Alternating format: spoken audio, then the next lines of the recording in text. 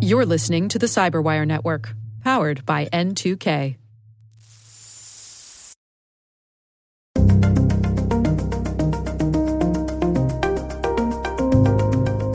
The dream that I have is that just by using technology services, security is baked in and it's included by all of the different vendors and providers out there. And I think that consumers should demand that.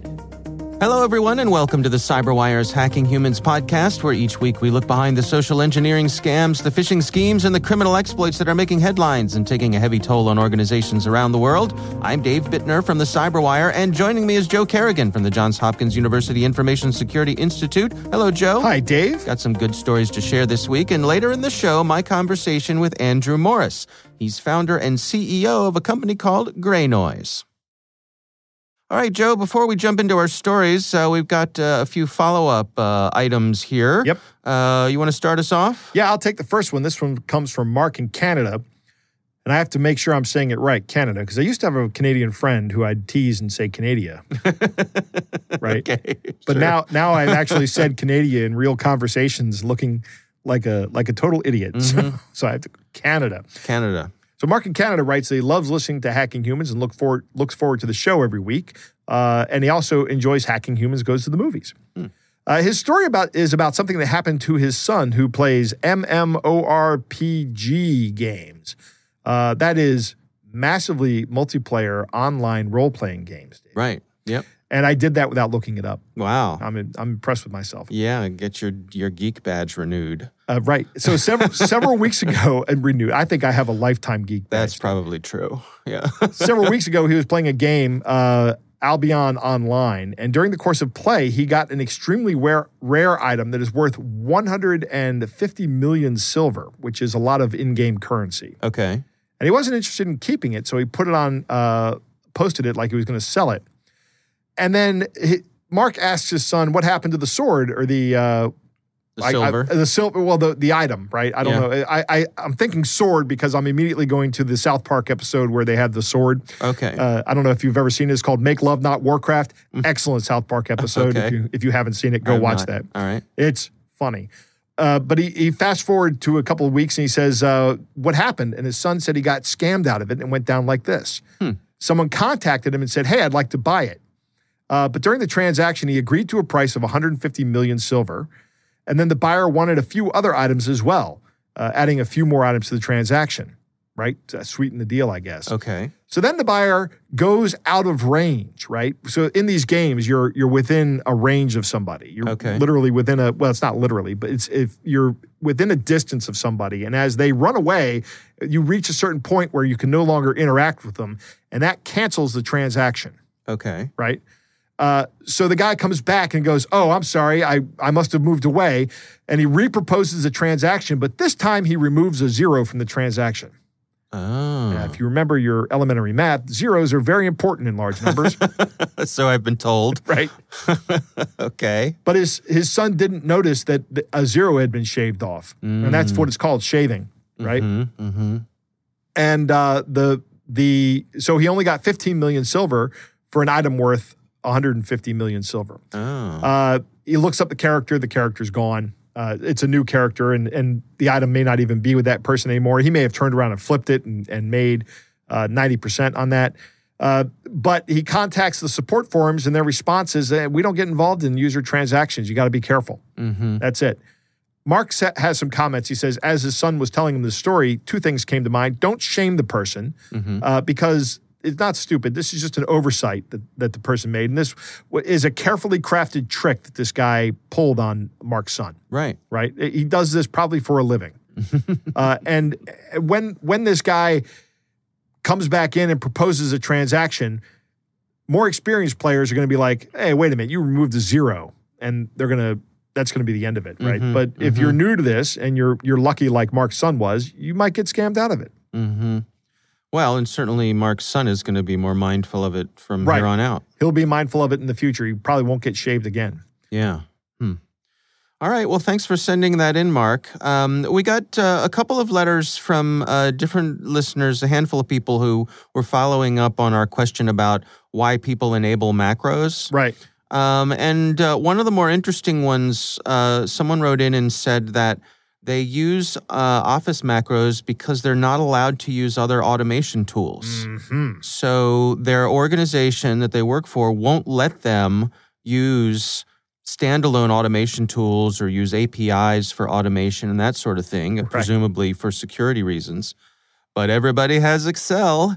Right.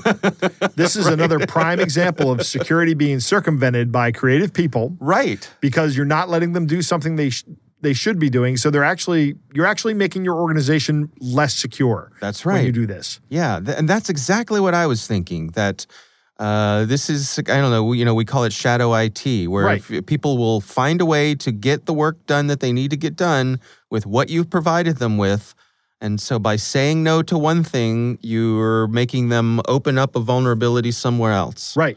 Isn't that interesting? You can think of it like a balloon, like one of those long clown balloons that you make in animals. You only fill it up so much, right? So it only has so much air in it. But if you squeeze that balloon, that air goes somewhere. Okay, very good, very good. You're the king of eloquent analogies, Joe. I am the king of complex, barely applicable analogies. That's me. Okay.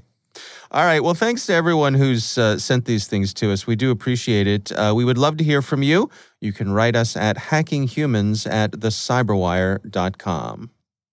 All right. Let's jump into our stories here, Joe. I'm going to kick things off for us. My story comes from the folks over at Red Canary. They have a detection and response team. They're a security company. And they published some research recently. This is written by Aidan Russell.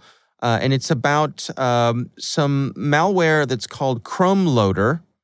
And this is a browser hijacker. But it uses PowerShell for some of the things that it does. Now, for folks who aren't familiar with it, Joe, can you explain to us what PowerShell is? PowerShell is Windows' answer to Linux scripting. Okay. Or Unix scripting. It's a very powerful development environment that essentially lets you script a lot of things in the operating system. You remember back in the old DOS days, we had batch files? Yeah. .bat. This is like that, but on steroids. Okay. So that's a really dumbed down explanation of it. It's really powerful, and you can do just about anything to the operating system that you want to do. Right. So Chrome Loader is a browser hijacker, and what happens is you get this on your system and it modifies your browser settings. Primarily, it's used to redirect you to advertising websites. And also, typically, these sorts of things will take over your, it'll change the default for your search engine.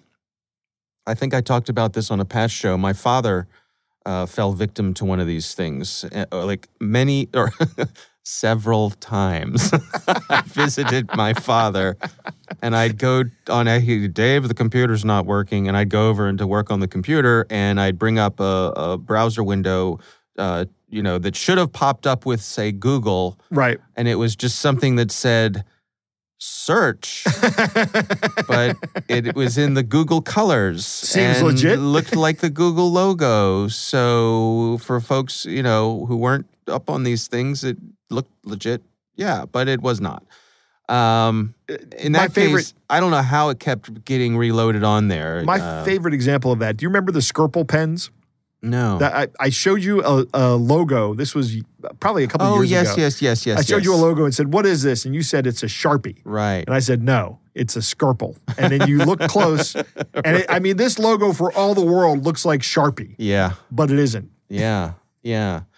So this Chrome Loader, there is a Windows version. Evidently, there's also a Mac version, which isn't going to be using PowerShell. But the way that you get this on your system is by downloading pirated things. So movies, software, that sort of thing. The old pirated software vector. Right. So there is no free lunch. You can't get something for nothing. That is the oldest vector for malware in the book. Joe, for the good old days when you could fire up the Pirate Bay and download some software and not get malware on it. Those days are long gone.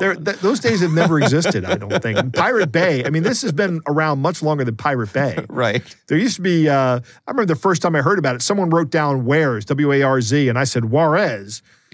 And they said, no, it's pronounced Wares. Yeah. I'm like, oh, hacker speak, right? And they're like, yeah. And this guy was saying, you can get all kinds of software on these sites. And I'm like, I'm not doing that. Right. It's just asking for trouble. Right.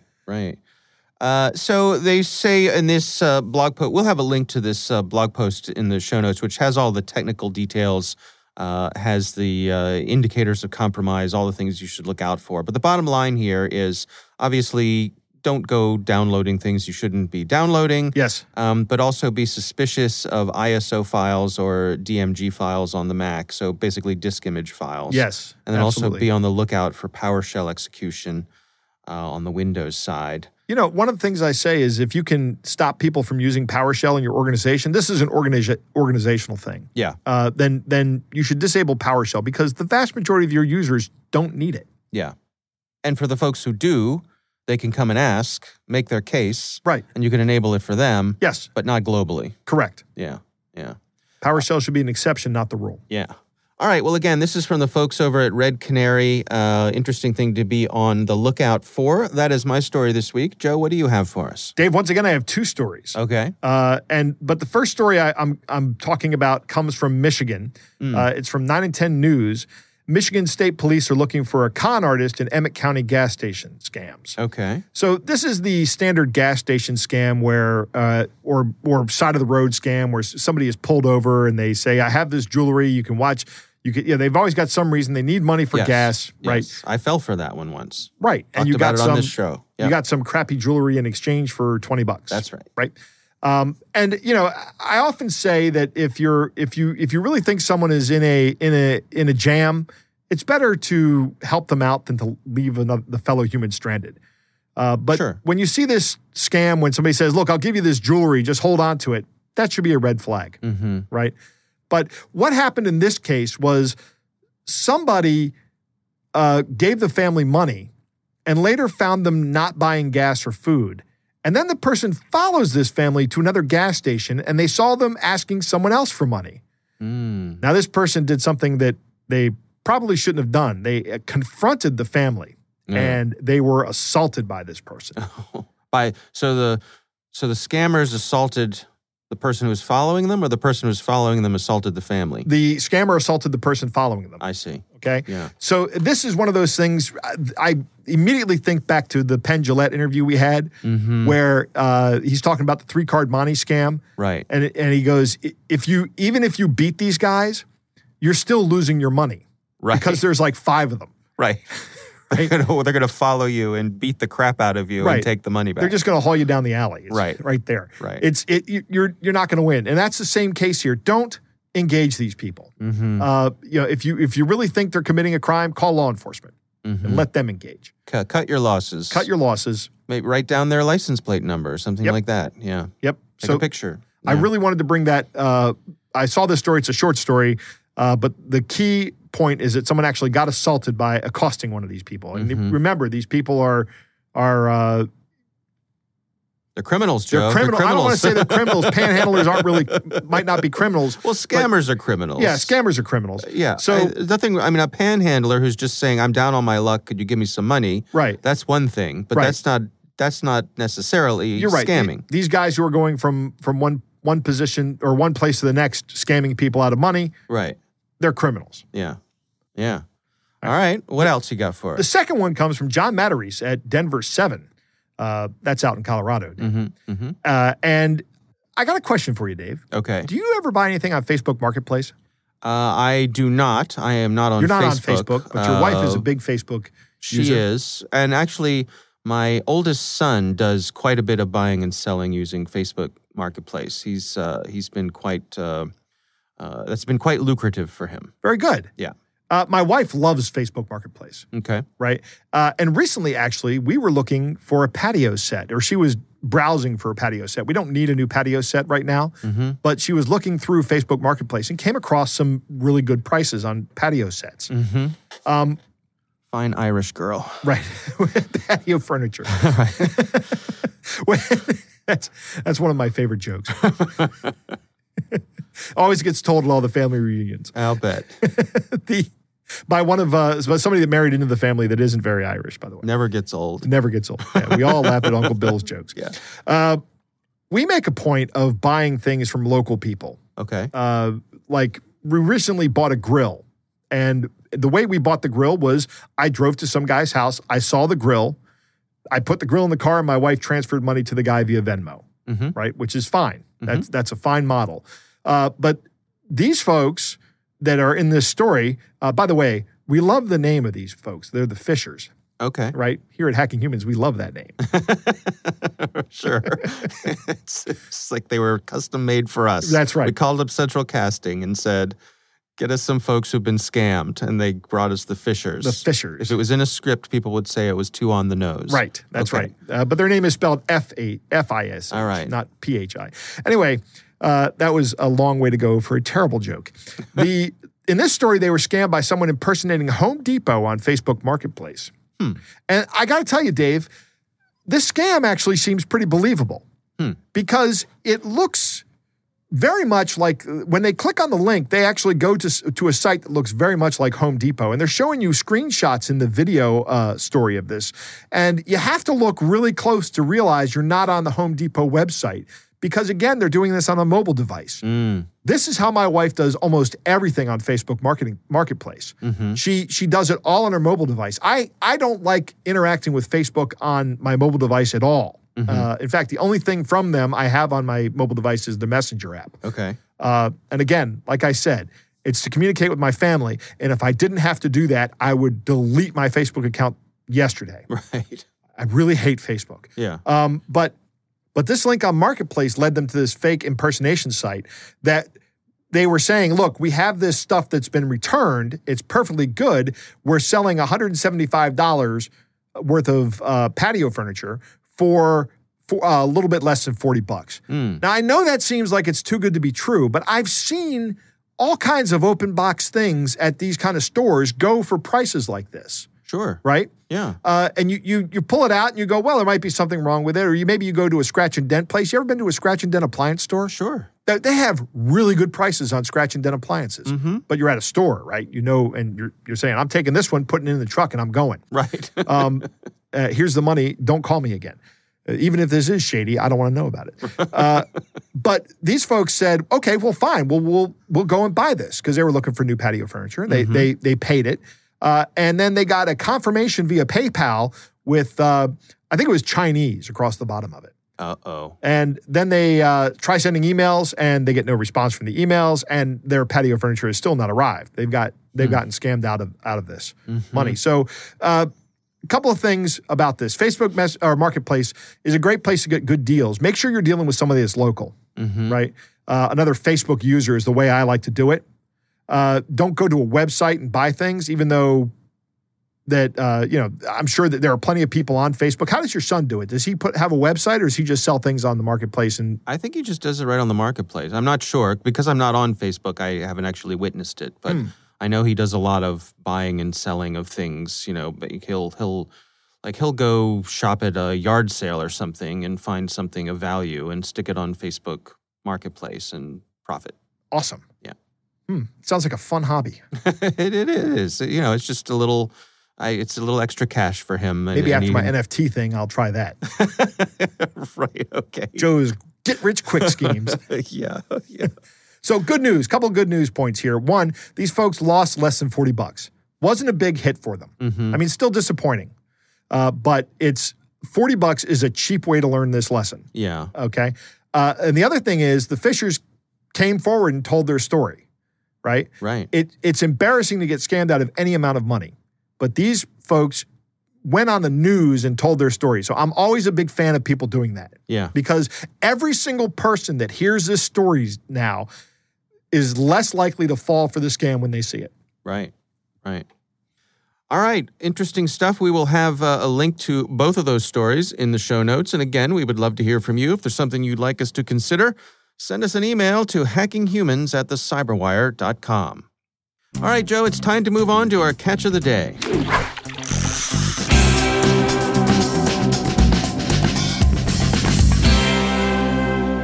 Dave, our catch of the day comes from a listener named John who sent us this doozy. We've done these kind before, but I think this one's pretty funny. It's the typical trunk box scam, and I'm waiting to see what voice you do with this one, Dave. Okay. It goes like this. I'm David Morris, Inspection Manager, Hartsfield-Jackson International Airport, Atlanta, Georgia. During our investigation, I discovered an abandoned shipment through a diplomat from the United Kingdom, which was transferred from JF Kennedy Airport to our facility here in Atlanta. 2 consignment boxes worth $8 million and other valuable items, which were abandoned due to false declaration and unable to pay for custom and clearance fees of $750. I assure you that the consignments is in your name, and you are advised to provide all details such as your full name and resident address for delivery and confirmation of your consignment after custom clearance charges of $750 are perfected. Yours, faithfulness, David Morris. You sound a lot like Dodsworth from the old Dodsworth cartoons. Okay. Do you remember those? No, I don't know. I'm not familiar with that. It was a Warner Brothers cartoon. He was a fat cat that always tricked a little kitten into doing his work for him. Oh, okay. Yeah. All right. One of these days, I'm going to buy me a mousetrap. Okay. I love this. It's a typical trunk box scam, and if you do anything with these guys, first you're going to be out $750 and your PII, and if you give them the $750, there's going to be just more fees tacked on. You're never getting anything that's worth $8 million delivered to your house. It's just not happening. Count on it. Right. Yeah. All right. Well, thanks to John for sending that in. We do appreciate it.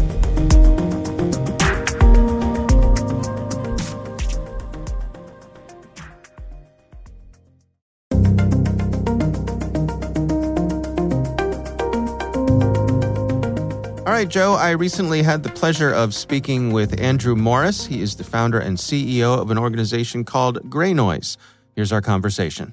Basically, the metaphor that I'll give people is kind of the equivalent of the miscreant criminal or villain who walks down the street jiggling car doors and house doors to try to just see what's unlocked. And if they happen into something that's unlocked, checking the inside to see if there's anything valuable, but not necessarily going after anyone in particular, just looking to see what they acquire and doing that. This is basically the cyber equivalent of that, which is when a usually villain, bad guy, etc., scans the internet, port scans the internet, conducts a technical bit of reconnaissance, but instead of it being on one host, it's on many hosts or on every host that is routable on the internet, checking for the presence or the existence of a certain kind of software, then checking for the existence of, in the subset of devices that are running that software, checking for the existence of a vulnerability. And then if it comes back in the affirmative, attempting to exploit that vulnerability for gain in some purpose. And that is effectively what we're talking about when we talk about scan and exploit. Well, walk me through the process here. I mean, suppose I was someone who wanted to go about, doing these evil deeds. How would I do it? What sort of infrastructure would I need to set up, and how are they generally going about it? I can't believe I'm about to give you a blueprint at how to do this, but I'm going to do it. I'm going to do it nonetheless. So basically, if you're gonna do this, the first suggestion that I have is don't. The second suggestion that I have is, you're going to need to acquire one or many hosts that you're going to be conducting the scanning from on the internet. So that might be a host in AWS. More likely it's going to be a host in some bulletproof hosting provider, or it's going to be an existing compromised device that you already have access to. So you're going to need 1, 5, 10, a handful of hosts that you're going to be conducting this activity from. Then you're going to run some kind of tool like maybe ZMAP or MassScan or Unicorn Scan or Nmap, or maybe you're just going to use an existing data set such as from Census or Shodan, et cetera. Then what you're going to do is you're going to actually scan the internet for whatever the port is or the ports are that service is generally running on. You're then going to filter it down, and you're going to check for the existence of the software. That's where you're going to want to use something like Nmap or something that Banner grabs, et cetera. Then you're going to take the subset of hosts that you've found that are running the software that you're looking for, and you're going to check for the existence of those vulnerabilities. You may use Metasploit to do that. You may use a custom script to do that. You may use a POC or an exploit code to do that. You may use some bug bounty code to do that. And then finally, once you have the list of vulnerable hosts, you're going to actually deliver the exploit with the payload that you're trying to deliver. And all of those things together are how you conduct a scan and exploit attack on the internet. But again, just to reiterate, super illegal unless you're trying to get your door kicked down by the Bureau. I would advise against it. Well, so help me understand that as well. I mean, are there any benign reasons for port scanning the internet? Port scanning the internet, absolutely. There are tons of them. The way that Google really started is that they decided that they were going to index the internet and allow people to search it. And the way that you do that is by scanning and crawling the internet for content, then putting that content into a searchable database and then allowing people to search that database to find stuff on the internet. That's just the oldest example that I can think of. That's just search, right? Building a search engine. Separately, I mean, there are countless cybersecurity researchers who scan the internet to find risk exposure to new vulnerabilities for totally benign and honestly positive purposes. Tons of research organizations that do this, tons of individual cybersecurity researchers who do this. There are entire companies that are built around this. Good, positive security companies that are scanning the internet to try to warn their customers and their users of the presence of vulnerabilities on their perimeter. And so there are a ton of reasons to scan the internet and crawl the internet. And even there are a ton of benign reasons to vulnerability check hosts on the internet. There are approximately 0 benign reasons to exploit hosts opportunistically on the internet unless there are wildly extenuating circumstances. I see. So what are you and your colleagues tracking here? I mean, my understanding is we're seeing a real uptick in these sorts of attacks. Yeah, that's exactly right. So I think fear-mongering is generally a bad thing. And I think that it's generally something that most of the time cybersecurity companies do when they're trying to sell you stuff. And granted, my hands aren't completely clean on this. Like, we have a product that is geared towards solving this problem, but we give a lot of stuff away for free also, just to kind of put our money where our mouth is. The long and the short of why this matters and why we're sort of sounding the alarm on it is that our professional opinion, having studied opportunistic internet-wide scanning, internet background noise, mass exploitation for 5+ years, is that opportunistic exploitation, scan and exploit, is increasing in volume, and it is increasing in frequency, and the amount of time that it takes to go from effectively vulnerability being disclosed to some nefarious actor attempting to exploit every single vulnerable host on the internet for nefarious gains has shrunk drastically over the last 2 years in particular. And so our sort of warning message to the technology community, the security community, is that this is going to continue to happen. This is going to continue to get worse. Things like Log4j are going to continue to happen. They may not be as bad as that. That was actually a pretty kind of worst case scenario, but they're going to keep happening. There's no reason why they're not. And so the existing security products that are out there and the existing technology solutions that are out there do nothing to prevent this kind of attack from happening and being successful. And so we're trying to build solutions to this problem to help people kind of deal with it. And at the end of the day, we believe at Gray Noise that more of the attacks that defenders care about than not are actually completely opportunistic, and they're actually hitting everybody on the entire internet, not just them specifically. And so if we can eradicate this entire class of threat, we can save people an insane amount of time. And that's what we're really focused on at Gray Noise. But to answer your question, it's because scan and exploit is getting worse. It's absolutely getting worse. You know, to kind of mix metaphors and go back to what you were saying about someone walking through the neighborhood checking car doors, you know, there's that old saying about how if you and I are being chased by a bear, I don't have to outrun the bear, I just outrun you. And I think similarly, when it comes to car doors, you know, I think speaking to the opportunistic element of this, if I lock my car door and my next door neighbor doesn't, that may be all it takes to keep my car from being rummaged through. Is it similarly that, you know, there are some things folks can do to kind of make sure that they're not the low-hanging fruit? So I think that that's generally a good metaphor. The only place where it really breaks down is that computers don't care, because computers have an unlimited amount of time. They don't put sweat into things. They don't have attention spans. They can do many things at the same time, whereas a person can only really do one. So that's the only place where the metaphor really breaks down, is just that, like, the computer doesn't care. Code doesn't care. Computer programs don't care. Aside from that, as a general rule, that's a sound metaphor. You do want to, there's a concept called H.D. Moore's Law. And I haven't heard anyone talk about it in a little while. But the long and the short of this is that if you're going to have something on the internet, it needs to be able to withstand at least any kind of exploitation of publicly available, publicly known vulnerabilities that have been weaponized by common exploitation platforms. And all of that is to say that, yes, it is important for you to be secure atomically. It's important for you to at least have some bare base level of security expectations on your perimeter.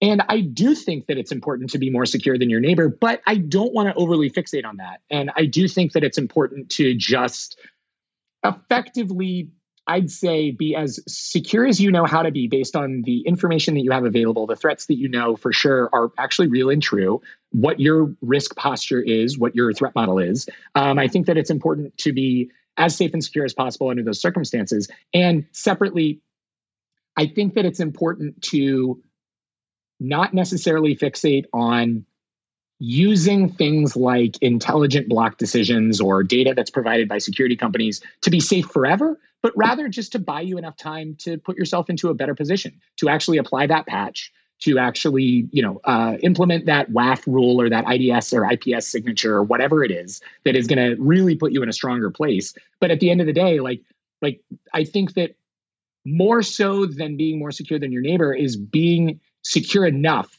to get you to a more permanent solution. That's what I think really matters. That's the way that I'd like to frame the conversation and take it away a little bit from being more secure than your neighbor, which again, that's a great place to start. But the place that you really want to be is to be safe and secure enough for a long enough period of time that you're able to implement a much stronger, more permanent solution, such as a more effective lock on your car doors. I see. So okay, well, then what do you recommend there? I mean, what's available for folks to get where they need to be? So the first step, the most important step, is to know thyself and to know where your perimeter is, where all of your different data services are that are on the internet, and what you're running on it, what software you're running, what patch levels, what operating systems, what programs are running on that, et cetera. The most important thing is to know thyself. That's really kind of step zero. The next thing that I would really suggest for organizations that are protecting perimeters from nefarious actors is that not all, I would say, security intelligence and security data is created equally. I think it's really important to probe the vendors and the providers of that data and information to get an understanding of how and why they have that data, where it comes from, where they're sourcing it from, so that you can get a little bit of a better picture of whether or not you can trust it, because the trust is what really matters a lot. And then once you have developed some amount of trust on the quality of data that you're receiving in terms of making preeminent block or preventative steps towards patching and mitigation, et cetera, I think that it's really important that I would say block logic or data that you're using is relevant to your organization. Why would you spend money, time, resources, et cetera, blocking 1,000 bad IPs that are attempting to exploit a vulnerability in a piece of software that you don't even run, right? That's a waste of time. And it's not going to get you anywhere. It's not going to get you any security value whatsoever. And so scrutinize the data that you're receiving from your different vendors, your different providers. But at the end of the day, know yourself, know what technology you're running, know exactly where your perimeter is. And then when a new vulnerability comes out, or rather when you are considering or evaluating using data in order to make block and route decisions to buy yourself some time or to stave off exploitation from a scan and exploit campaign, the important thing here is that it's relevant to you and you have faith and confidence and trust in that data so that it can really deliver the results that you're looking for. And I would just basically say, don't let your providers or vendors hand wave you. Really scrutinize that, because you're talking about, the safety and security of your organization. So that's where I think, the quantifiability, that scrutiny, that trust is really, really important. What about for the small business folks, the mom and pops, the folks who really feel a little overwhelmed by this, or they feel out of their element? Any words of wisdom for folks in that sort of situation? Most mom and pops probably aren't going to have an internet perimeter, more than likely. They're more than likely going to be behind a network that has no internet exposure, because maybe they're just running a payment processing system on an internal network. Maybe they've got an ATM, some video cameras, whatever. If things aren't exposed, if you don't have a perimeter and if you're confident in that, then you don't have to care about the specific class of things that I'm personally qualified to discuss today. You have to care about another number of things. I'd say the important thing for the mom and pop shop is someone needs to care about security, right? And maybe you're at a point where it's not a top priority because you're still struggling to keep your business off the ground. That's an important conversation to have with yourself. Once an organization goes above a certain size and requires a certain amount of technology enablement and thus has a certain amount of technical exposure, someone's going to have to care about the security of that. And ideally, it's going to be you. But if you neglect it, then it's also possible that you're going to be in sort of like a world of time and money hurt from a breach that, is embarrassing and it's kind of difficult to deal with. So consider paying someone else to care about it, like an MSSP and MDR. Consider outsourcing it to a firm who specializes in working with an organization such as you. And honestly, like the panacea is the wrong word that I'm looking for, but like the best solution that you could possibly find is just ask for security by default from your network and your internet and your technology providers. Like make sure that the products that you're buying, the technology products that you're buying and that you're implementing are secure by default, and that security is going to be guaranteed in those products, or at least with the service that you're using. That's going to be the really important thing. If you're paying people money to give you technology, then you really shouldn't expect that they're going to make you unsafer as well. And so I would say for the mom and pop shop, until you get to a certain size, you're going to want to almost certainly pay other people to think about it for you if you have the resources to do that. And if you don't, then I think that it's important to be as educated as you need to be on the threats to your organization or your business in particular. And I think that that's the really important part. Honestly, though, the dream that I have is that just by using technology services, security is baked in and it's included by all of the different vendors and providers out there. And I think that consumers should demand that. And I would really like to see people continue to demand that.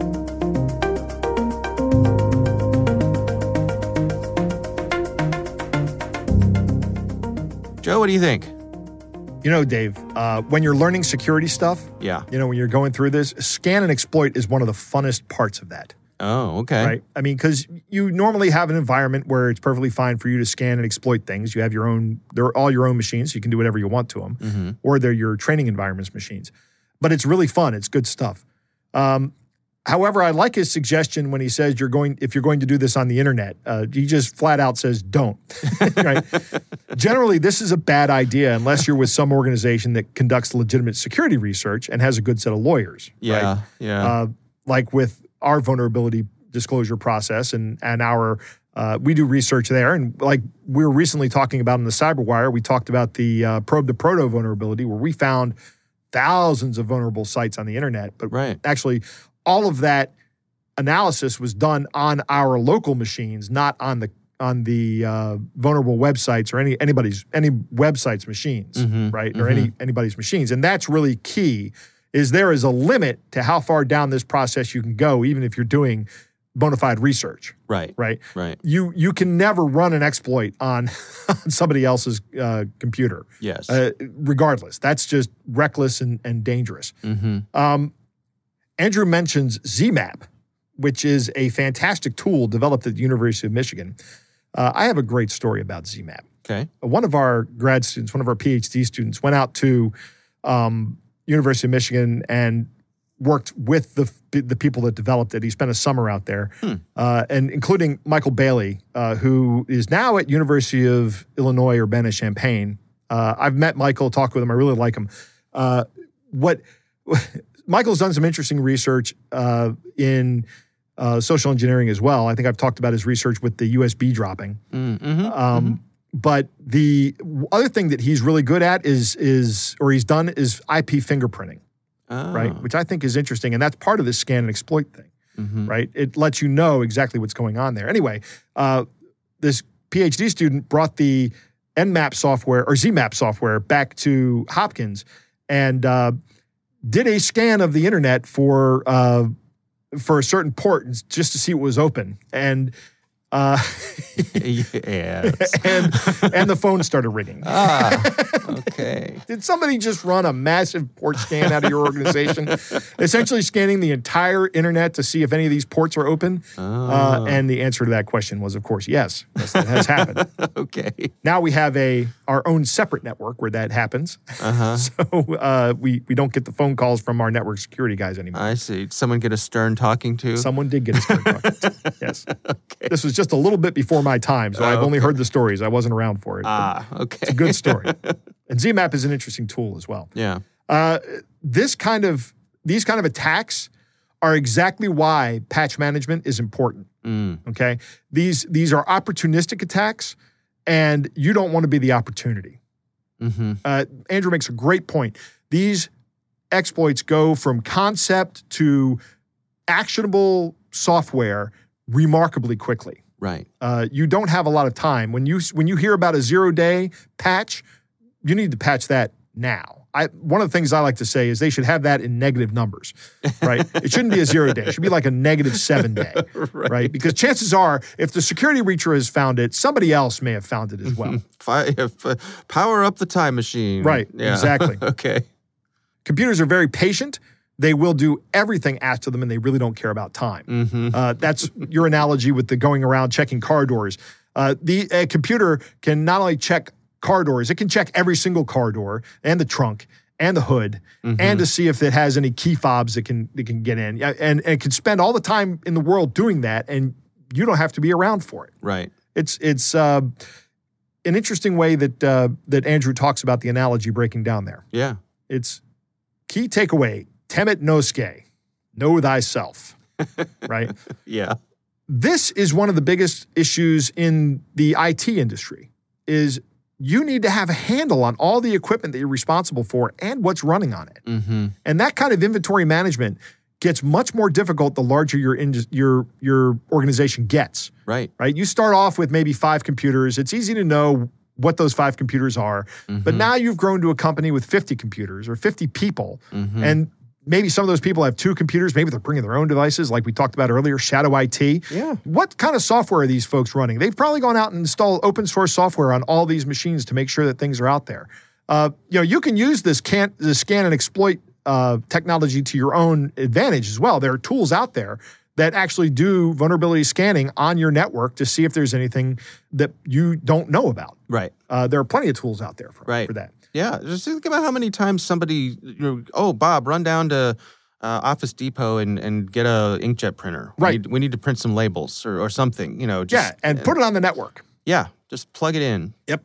We got to get this job out, whatever it takes. That's right, and that's an important point, Dave. People aren't doing this because they don't care about security. They're doing this because they want to get the work done. Right. Right. They have a job to do, and they want to do it, and they want to do it well.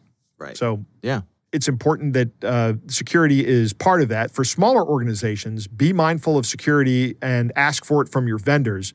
Limit your exposure as much as possible. Like we talked about earlier, if you don't need it, turn it off. That's one of my favorite things to tell smaller organizations is just get rid of make your footprint as small as possible, right? And then if you can, outsource it. Outsource it to somebody where that's their job, like a managed service provider or something else. Yeah. All right. Well, again, our thanks to Andrew Morris for joining us. He is the founder and CEO of Gray Noise.